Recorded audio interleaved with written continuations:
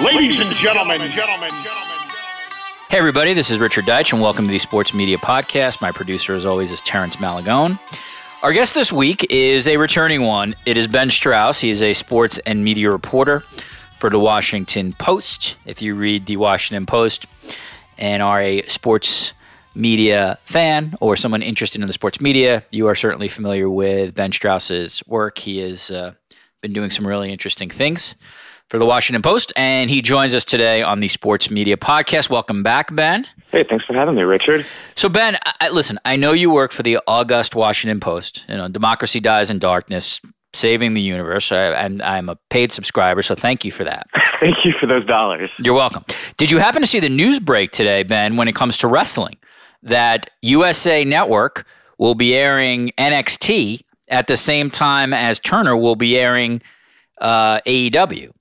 And that is sort of brings or harkens back the days of the Monday Night Wars between Turner and the WWE with the WCW and WWE. I don't know if you are a wrestling fan, Ben, but this in the wrestling world today is huge news, which combines with huge news in the sports media. This is going to be a really interesting story. I saw the news, and I don't know if I have an informed take on it. Well, of course you don't. You work for the Washington Post. You're dealing with so much more interesting and important information. So you let the scrubs like me deal with this. This is big, though, Ben. In the wrestling world, not only is it just sort of a fun story personality-wise, but it's actually a really interesting sports media story because it's two entities going against each other. One is sort of the billion-dollar entity, the authority in the WWE, and AEW is kind of a independent upstart to try to produce a new kind of wrestling. So if the Post ever lets you write about this, it's actually a pretty interesting story. What's the ramification, right? Do you think that they have a chance? I think, I think AEW has great potential to draw an audience on Turner, and because they're sort of providing a different kind of wrestling than what WWE does. The thing is that WWE is such a powerful machine. NXT might arguably be their best product. And if it's not their most famous product, but their best product. And so it's going to be an interesting sports media story just in terms of what viewership both get. Can AEW establish itself now that the WWE is placing programming against it? And lastly, the WWE sort of made public statements that they didn't consider AEW a competitor. And strategically, they just changed that by placing NXT on USA Network, where AEW is going to be on Turner. But that's one to watch. Is it a case of like either or, there's plenty of fans to keep both of these enterprises afloat pretty, robustly? Yeah, I think there's fans to keep both enterprises afloat. But the question will be, viewership-wise, can AEW get enough viewership to make whatever sort of promises or expectations that Turner has for them. But it's going to be really interesting because it's the first time that at least publicly WWE, I wouldn't call them a competitor, but at least they've had sort of alternative programming that's not owned by WWE on a mainstream place. So you got it. My interest is piqued. All right, Ben. I threw you off there, and that's my apologies. I'm a terrible host. So now we'll move back on to terra firma here. Probably among the biggest sports media news involving front-facing people, involving personalities, are the shifts at NBA Countdown. Rachel Nichols and Rachel Nichols and Maria Taylor will be co-hosting NBA Countdown, while Michelle Beadle, who has hosted that show in 2016, will no longer be the host. Credit to Sports by Brooks, who first noted about a month ago that Michelle Beadle was on her way out of that show. The Athletic reported that this was going to be, a couple days ago, that this would be how ESPN is going to constitute it. They're going to split the show between those two hosts. Chauncey Billups moves from the studio show to being a game analyst for ESPN, which the Athletic reported. New York Post and LA Times reported that Billups is going to be working for the Clippers as a TV game analyst. So it's going to be interesting to watch his career shift to being a game analyst. I think he's going to be very good at that, actually. Jalen Rose remains on the show, and Paul Pierce's status is up in the air. both I think for returning to ESPN as well as returning to Countdown. So Ben, that sets everything up, but the larger story on this is that ESPN, if there's one consistent thing about NBA Countdown, it's change. And they continue to change this show. They continue to try to figure out what will work. How do you view the immediate news and then sort of the longitudinal? They're continuing to try to figure out a way to have a pregame and postgame NBA show. Yeah, I think you could probably make a pretty good who's who of who's been on the show over the years. Everybody from Bill Simmons to Magic Johnson to, last year's cast of Beetle Billups. I think Jalen Rose is the only constant through the years. So he's like, the one survivor. It seems like it's all about sort of the one great basketball studio show or sort of thought of to be the great NBA studio show is Inside the NBA. And when you have Barkley and Kenny Smith, it's sort of it's been this musical chairs of trying to compete with that show for years now. And so you'll get, take number 6 or 7 or whatever this is next year. And Rachel Nichols is really good. I think we talk about, Woj or Adrian Wojnarowski is, power center of the NBA. Nichols, I think, has her own power center. If he's breaking news, if you want to do a news-making interview, you go to Rachel Nichols. Whether you're LeBron, AD, any of these guys, and she's hosted the afternoon show for a while. And so I think, if you want somebody that resonates with an NBA audience, it's hard to, pick somebody better than Rachel Nichols. I think Maria Taylor too, with her college football stuff. So particularly Nichols and Taylor too, I would think that, if you're an NBA fan, this is an upgrade for you. It's interesting, Ben, in that the news certainly does not surprise me that Rachel Nichols is going to get a bigger role when it comes to ESPN's sort of NBA coverage. And I think you hit on it. I think she's established herself at that network as they're sort of their Stephen A. Smith is one pole on the NBA. Rachel Nichols is sort of the other pole for different reasons. They really like The Jump, which has become this one of the sort of the smart fans television NBA show.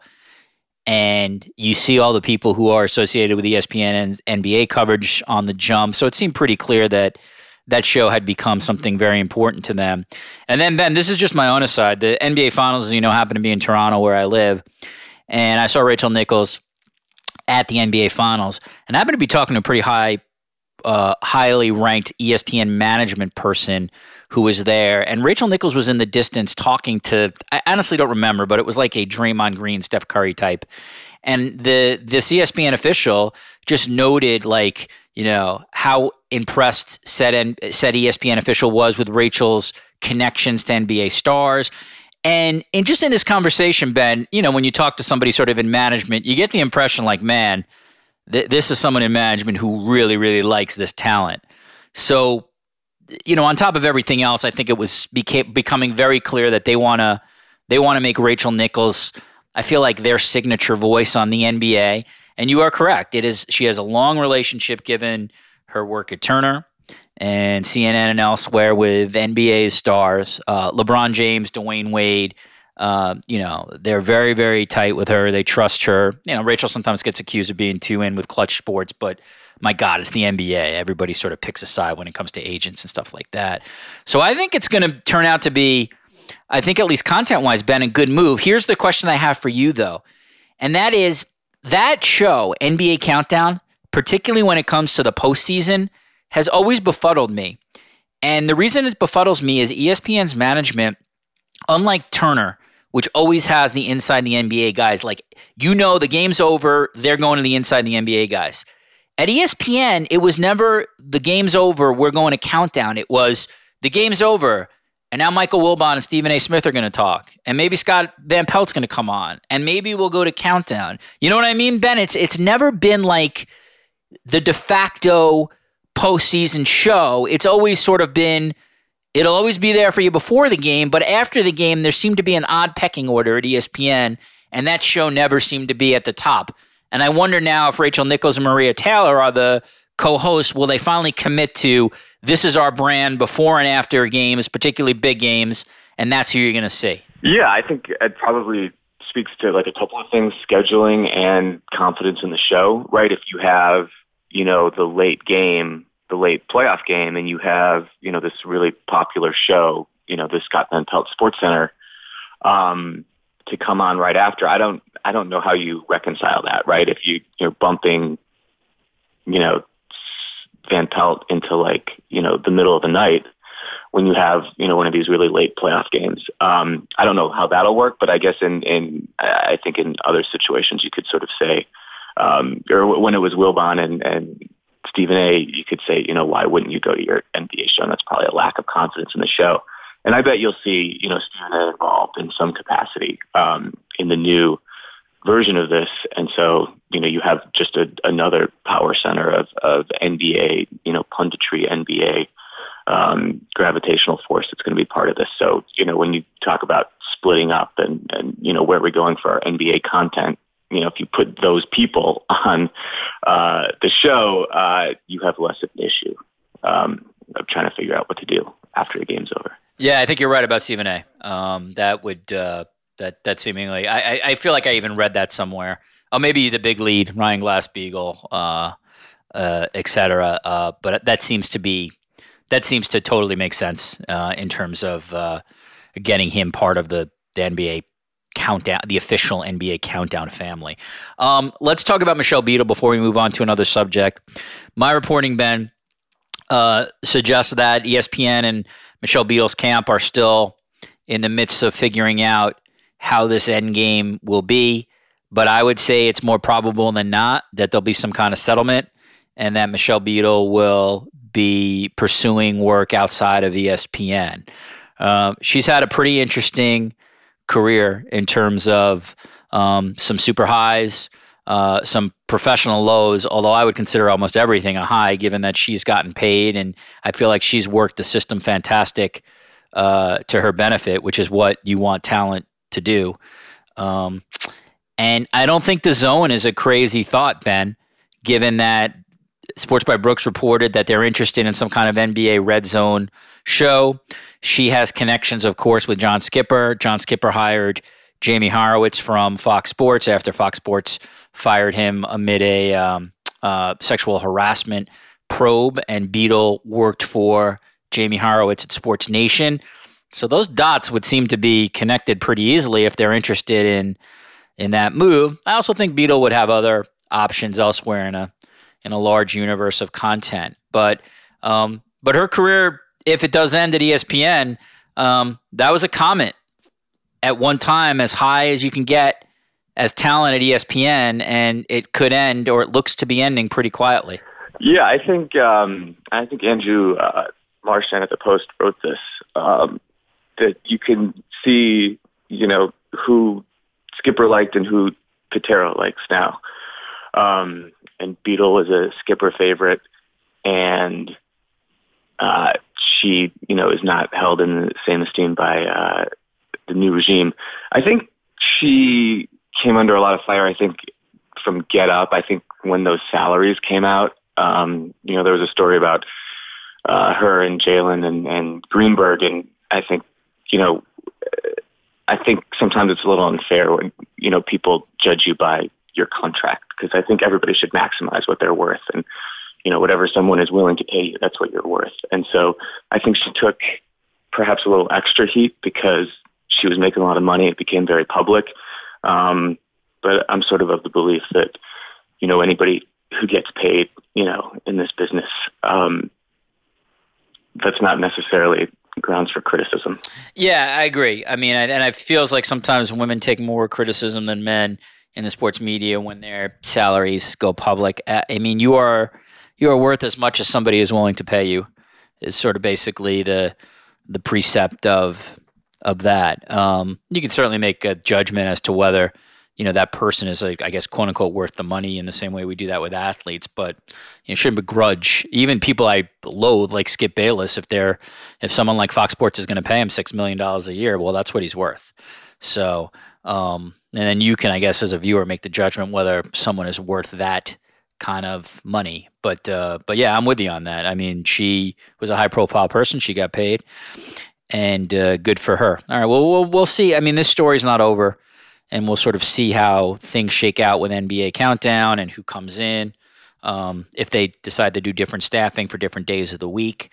And that's one that will be really interesting to watch. Well, I guess that's another interesting question, sort of if you're trying to build this really strong brand or sort of this go-to show, does it make it harder if you're shuffling hosts in or out? I wonder if that's like a long-term solution or if at some point you have to pick a host because sort of, the appointment viewing and getting, X person's take or sort of the familiarity with one person on that show and the camaraderie and the bonhomie of the show, does it work better with one person? Is it harder to sort of create all of that when you're cycling in two different hosts? I wonder about that. Yeah, no, that's a good question, and it'll be interesting to see if that eventually shakes out. Where I would think the likelihood is if there's a singular host, it's going to be Rachel Nichols or a primary host, just because Maria Taylor has other things that she does, including college football and women's college basketball, college, et cetera. But that is one worth watching. What is clear is that ESPN likes both very much, and I think they'll continue to get high-profile assignments for sure.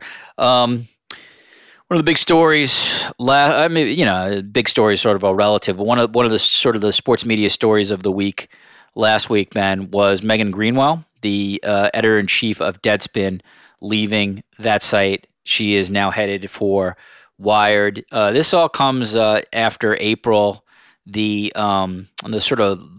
collection of former Gawker sites were sold by Univision to the private equity firm Great Hill Partner, and ever since then, that has been a pretty horrific marriage particularly between Deadspin site and the leadership of Geo Media.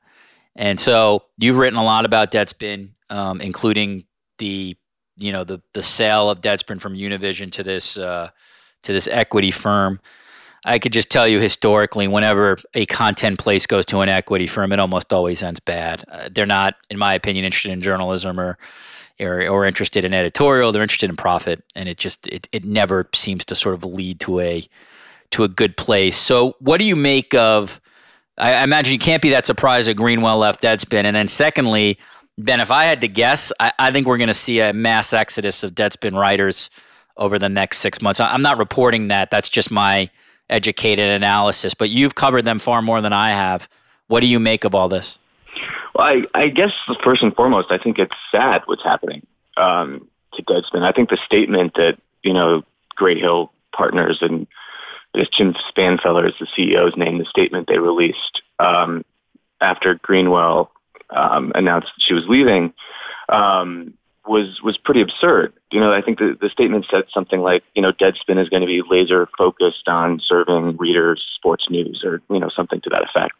I think anyone who, has ever read Deadspin or has even knows anything about it knows that isn't really, what makes Deadspin Deadspin. So to buy that site and not understand what it was or to tell the staff that they can't use messaging apps like WhatsApp or Signal just seems so counter to what it is. And I guess Spanfeller is going to install a new editor to replace Greenwell. And you listen to how he talks and you listen to how the staff talks. It seems like an impossible job to sort of marry, the visions of what the site thinks it is and what, Spanfeller thinks the site should be. And I think it's sad because I don't think it, I think you're right. I don't think it portends necessarily super well for the future of it. And I think it's a shame. I think, I think a lot of people think a lot of things about Deadspin, but I think if, there is no Deadspin, I think that's a loss for sports media. Yeah, listen, I certainly have my issues with them. They've certainly blasted me many times, but I agree with that statement. I think a sports media universe without them would be far lesser. But I have to be honest with you, Ben. I cannot see any people who are sort of part of the Greenwell universe staying with them. It's not the site they're going to want to be part of. And I think once your editor-in-chief has essentially signaled that she cannot work under that kind of system, I think all the people who are sort of prominent current Deadspin writers, I think they're going to leave. The question will be, would you leave without another job? That's always a tricky one when it comes to the media universe in 2019. But I would really be stunned if 6 months from now, most of the people who've written for that site for a long time are there. But we will see. I mean, the other thing is, at least in the short term, they do have some union protections. True. That they negotiated before the sale. So I don't know if it would happen immediately. And I think sort of, to the union's credit, it seems like they'll, sort of fight tooth and nail as much as they can for as long as they can. But I don't know exactly how long the contract lasts and then sort of what happens at the end of that contract. That's a very good point. That's sort of the question. But I think as long as whatever the union protections they have seem to be, fairly important, and the unions are putting out statements as they've been, battling upper management, and so while they have those, perhaps there isn't, some giant flip, and so they're protected for a little while, but. What happens when that contract runs out? I'm not sure. Yeah, it's one thing also to have union protection. It's another thing not to be doing the content you want to do. But yeah, I think I don't think anybody per se will be fired for cause. That would be a tough one for them to win. But right. But no, yeah. I guess I think the union protection sort of will let them write what they want. We'll see for that duration. Yeah, right? That's I think that's going to be.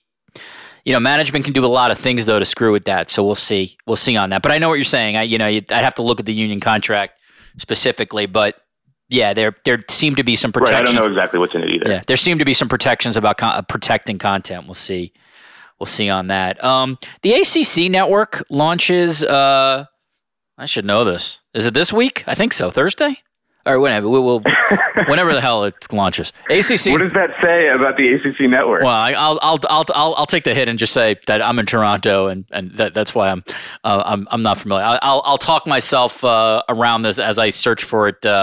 And then I'll be able to correct myself on this podcast. We'll never edit this out because I always like making myself look dumb if I don't know the answers.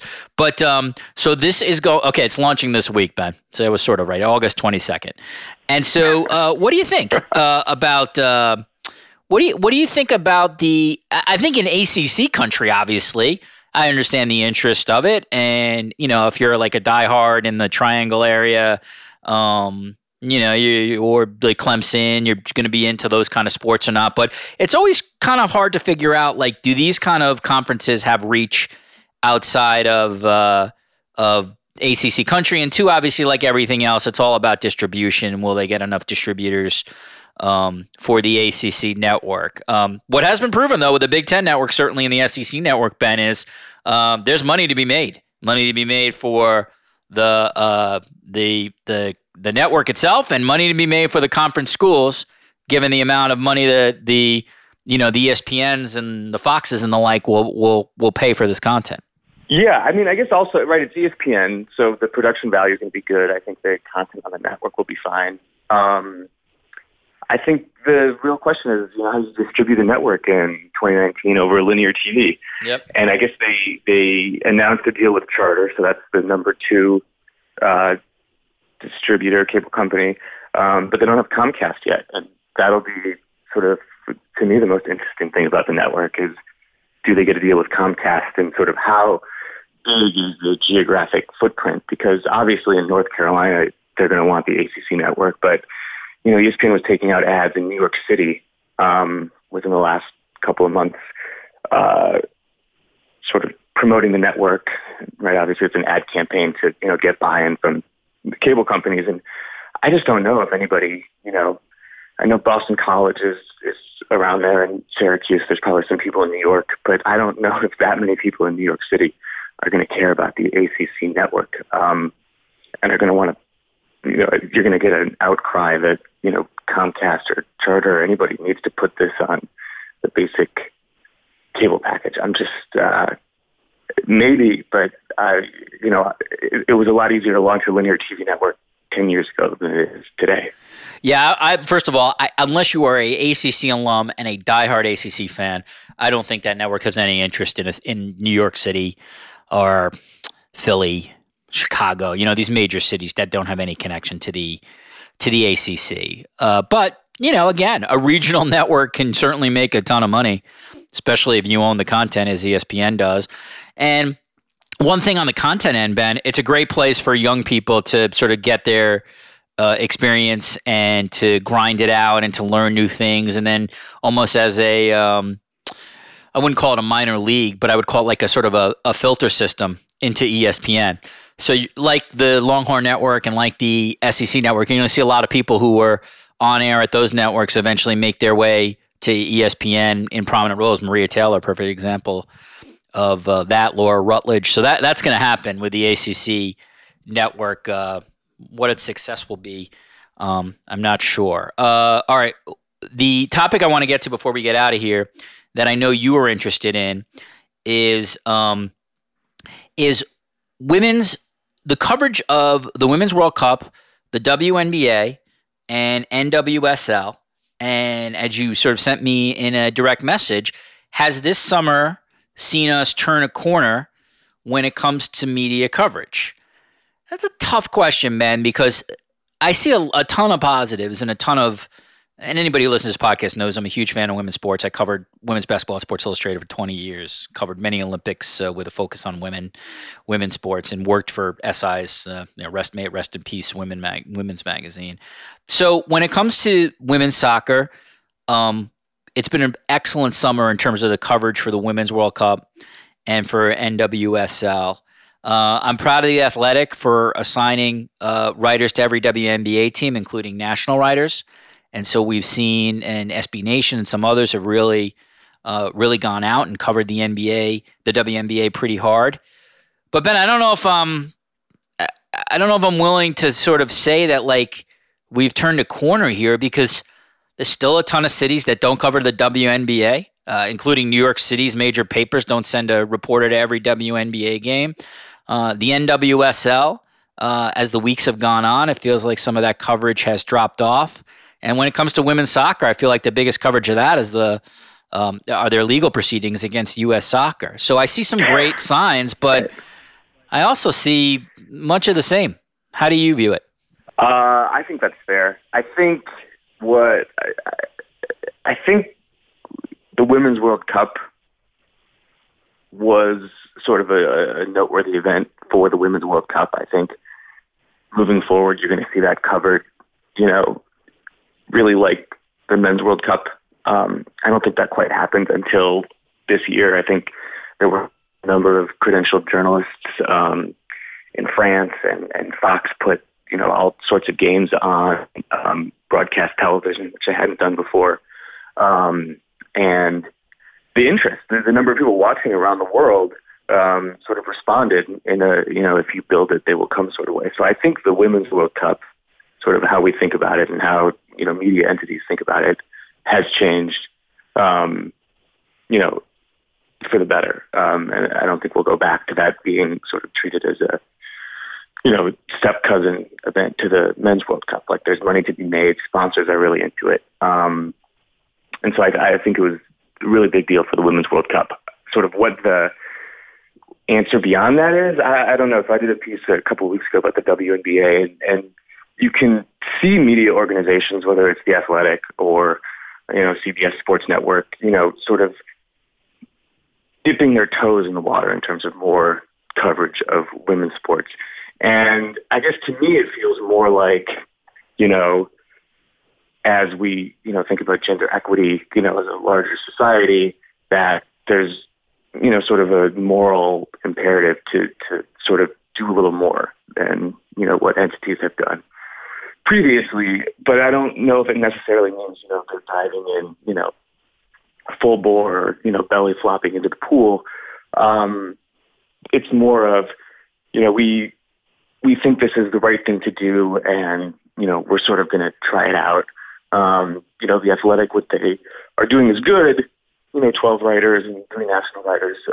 but sort of when you think about, the wider expansion of The Athletic and, going into Britain and, spending lots of money, none of those writers are full time. And so I hope that, by next year that there is, enough of a return on the investment to make those jobs a little more stable and a little more lucrative.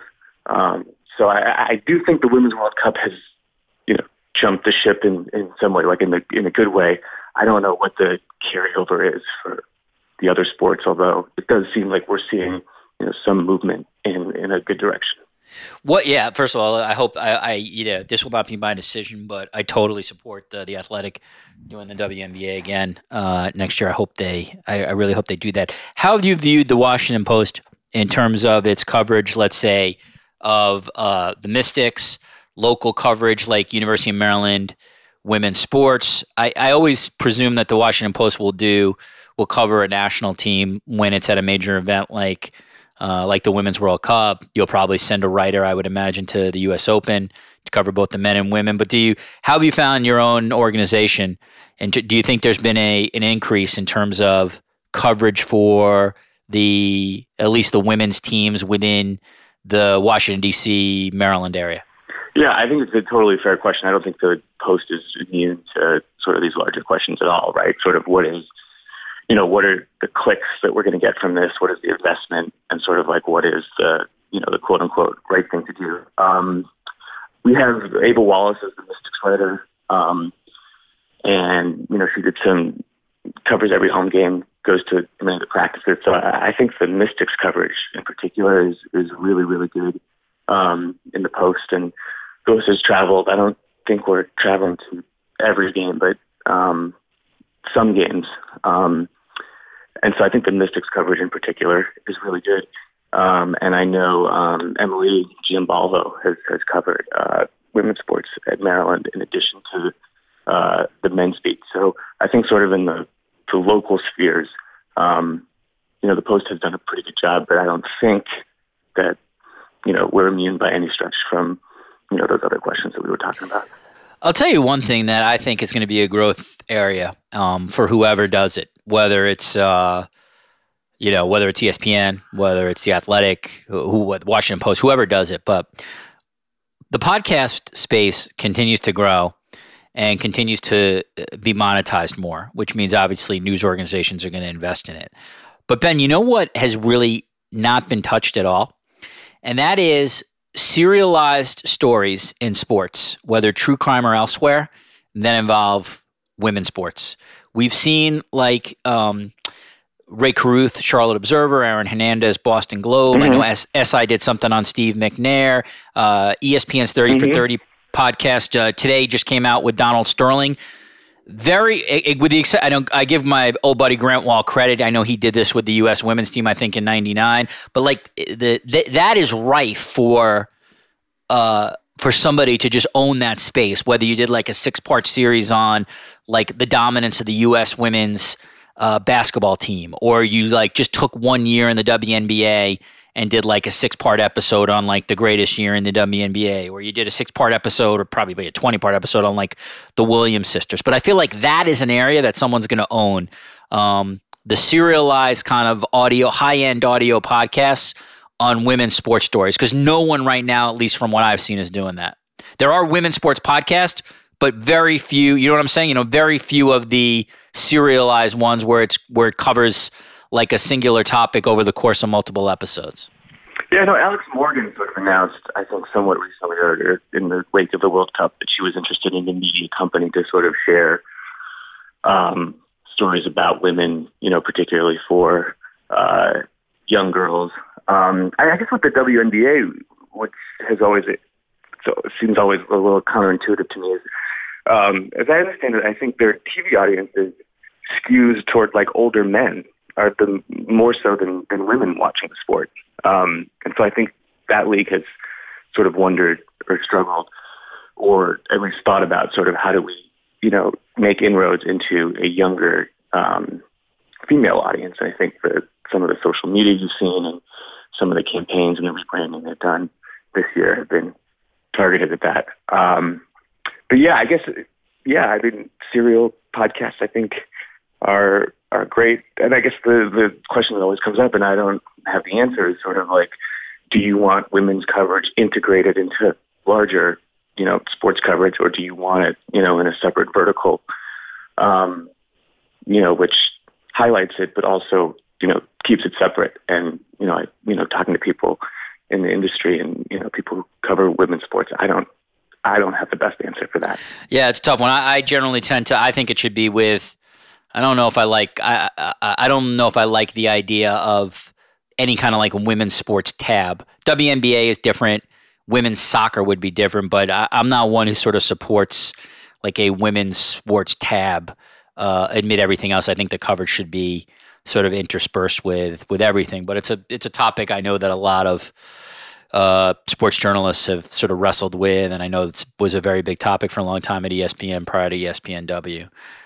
But again, support. If you're a women's sports fan, the best way to support is to sort of engage in the content, pay for the content, and that will continue the content.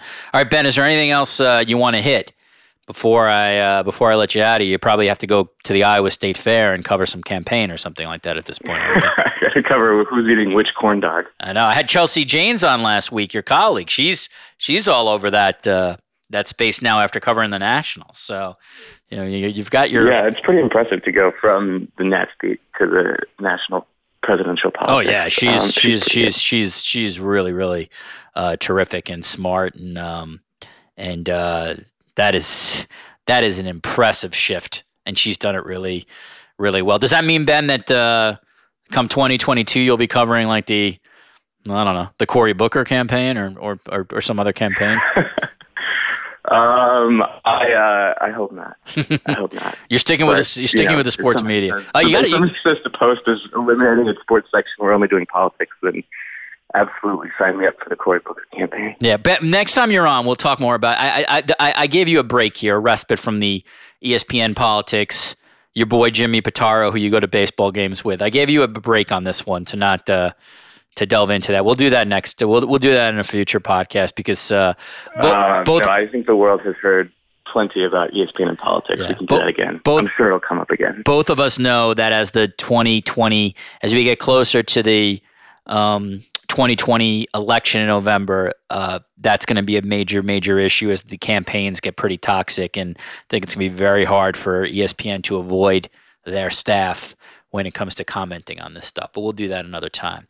All right, Ben Strauss is a sports. He is a sports and media reporter. Very important "and" there. Sports and media reporter for the Washington Post. When you go to the Washington Post, which is, and I'm not saying this because Ben is here, in my opinion, the best newspaper in the country. Just Google Ben's name into a search engine, and you can pull out all his stuff once you go into the Post and click on his name. He's been doing some really, really interesting work and covers a lot of the same landscape that I do. Ben, very good of you to come on and join me today on the Sports Media Podcast, and we will continue this conversation again. Keep up the great work, and thanks for joining me today. Thanks, man. Take care. Okay, picture this. It's Friday afternoon when a thought hits you. I can spend another weekend doing the same old whatever, or I can hop into my all-new Hyundai Santa Fe and hit the road. With available H-Track all-wheel drive and 3-row seating, my whole family can head deep into the wild. Conquer the weekend in the all-new Hyundai Santa Fe. Visit HyundaiUSA.com or call 562-314-4603 for more details. Hyundai, there's joy in every journey. All right, back in the studio. My thanks to Ben Strauss of the Washington Post. We do a short podcast today. I like to change it up every now and then, so do under an hour sometimes, over an hour sometimes. If you are interested in this kind of content, before Ben Strauss, we had ESPN's Don Van Natta and Chelsea Janes, the aforementioned Chelsea Janes of the Washington Post. Don Van Natta talked about working on investigations at ESPN as well as his new docuseries Backstory. Chelsea Janes, of course, switching from the Nationals beat to politics, covering Kamala Harris. Before that, John Ourand on the NFL and college football's viewership. Before that, James Andrew Miller and Jim Trotter on Dan Le Batard at ESPN. We had a boxing roundtable with Mike Coppinger and Lance Pugmire. Conrad Thompson, the wrestling podfather, talking about his podcast, Chris Herring of 538. We did an exit interview with Bob Lee.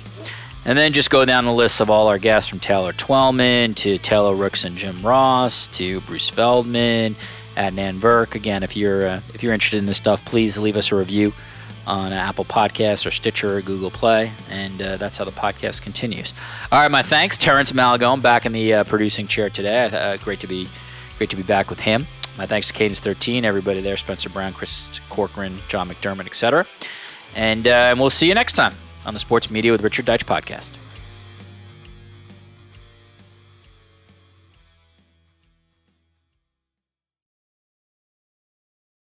I'm Mark Chapman. Welcome to the Planet Premier League podcast. Each week, Cesc Fabregas, Nader Manua and myself talk all things Premier League. As a player, you don't have time to talk. No. You don't have time to make a plan. You just need to deal with wave after wave after wave. We watched Coach Carter and he said, afterwards, the game's just about doing this for your teammates. And I remember looking around halfway through the film and half the squad was asleep. Planet Premier League. Listen wherever you get your podcasts.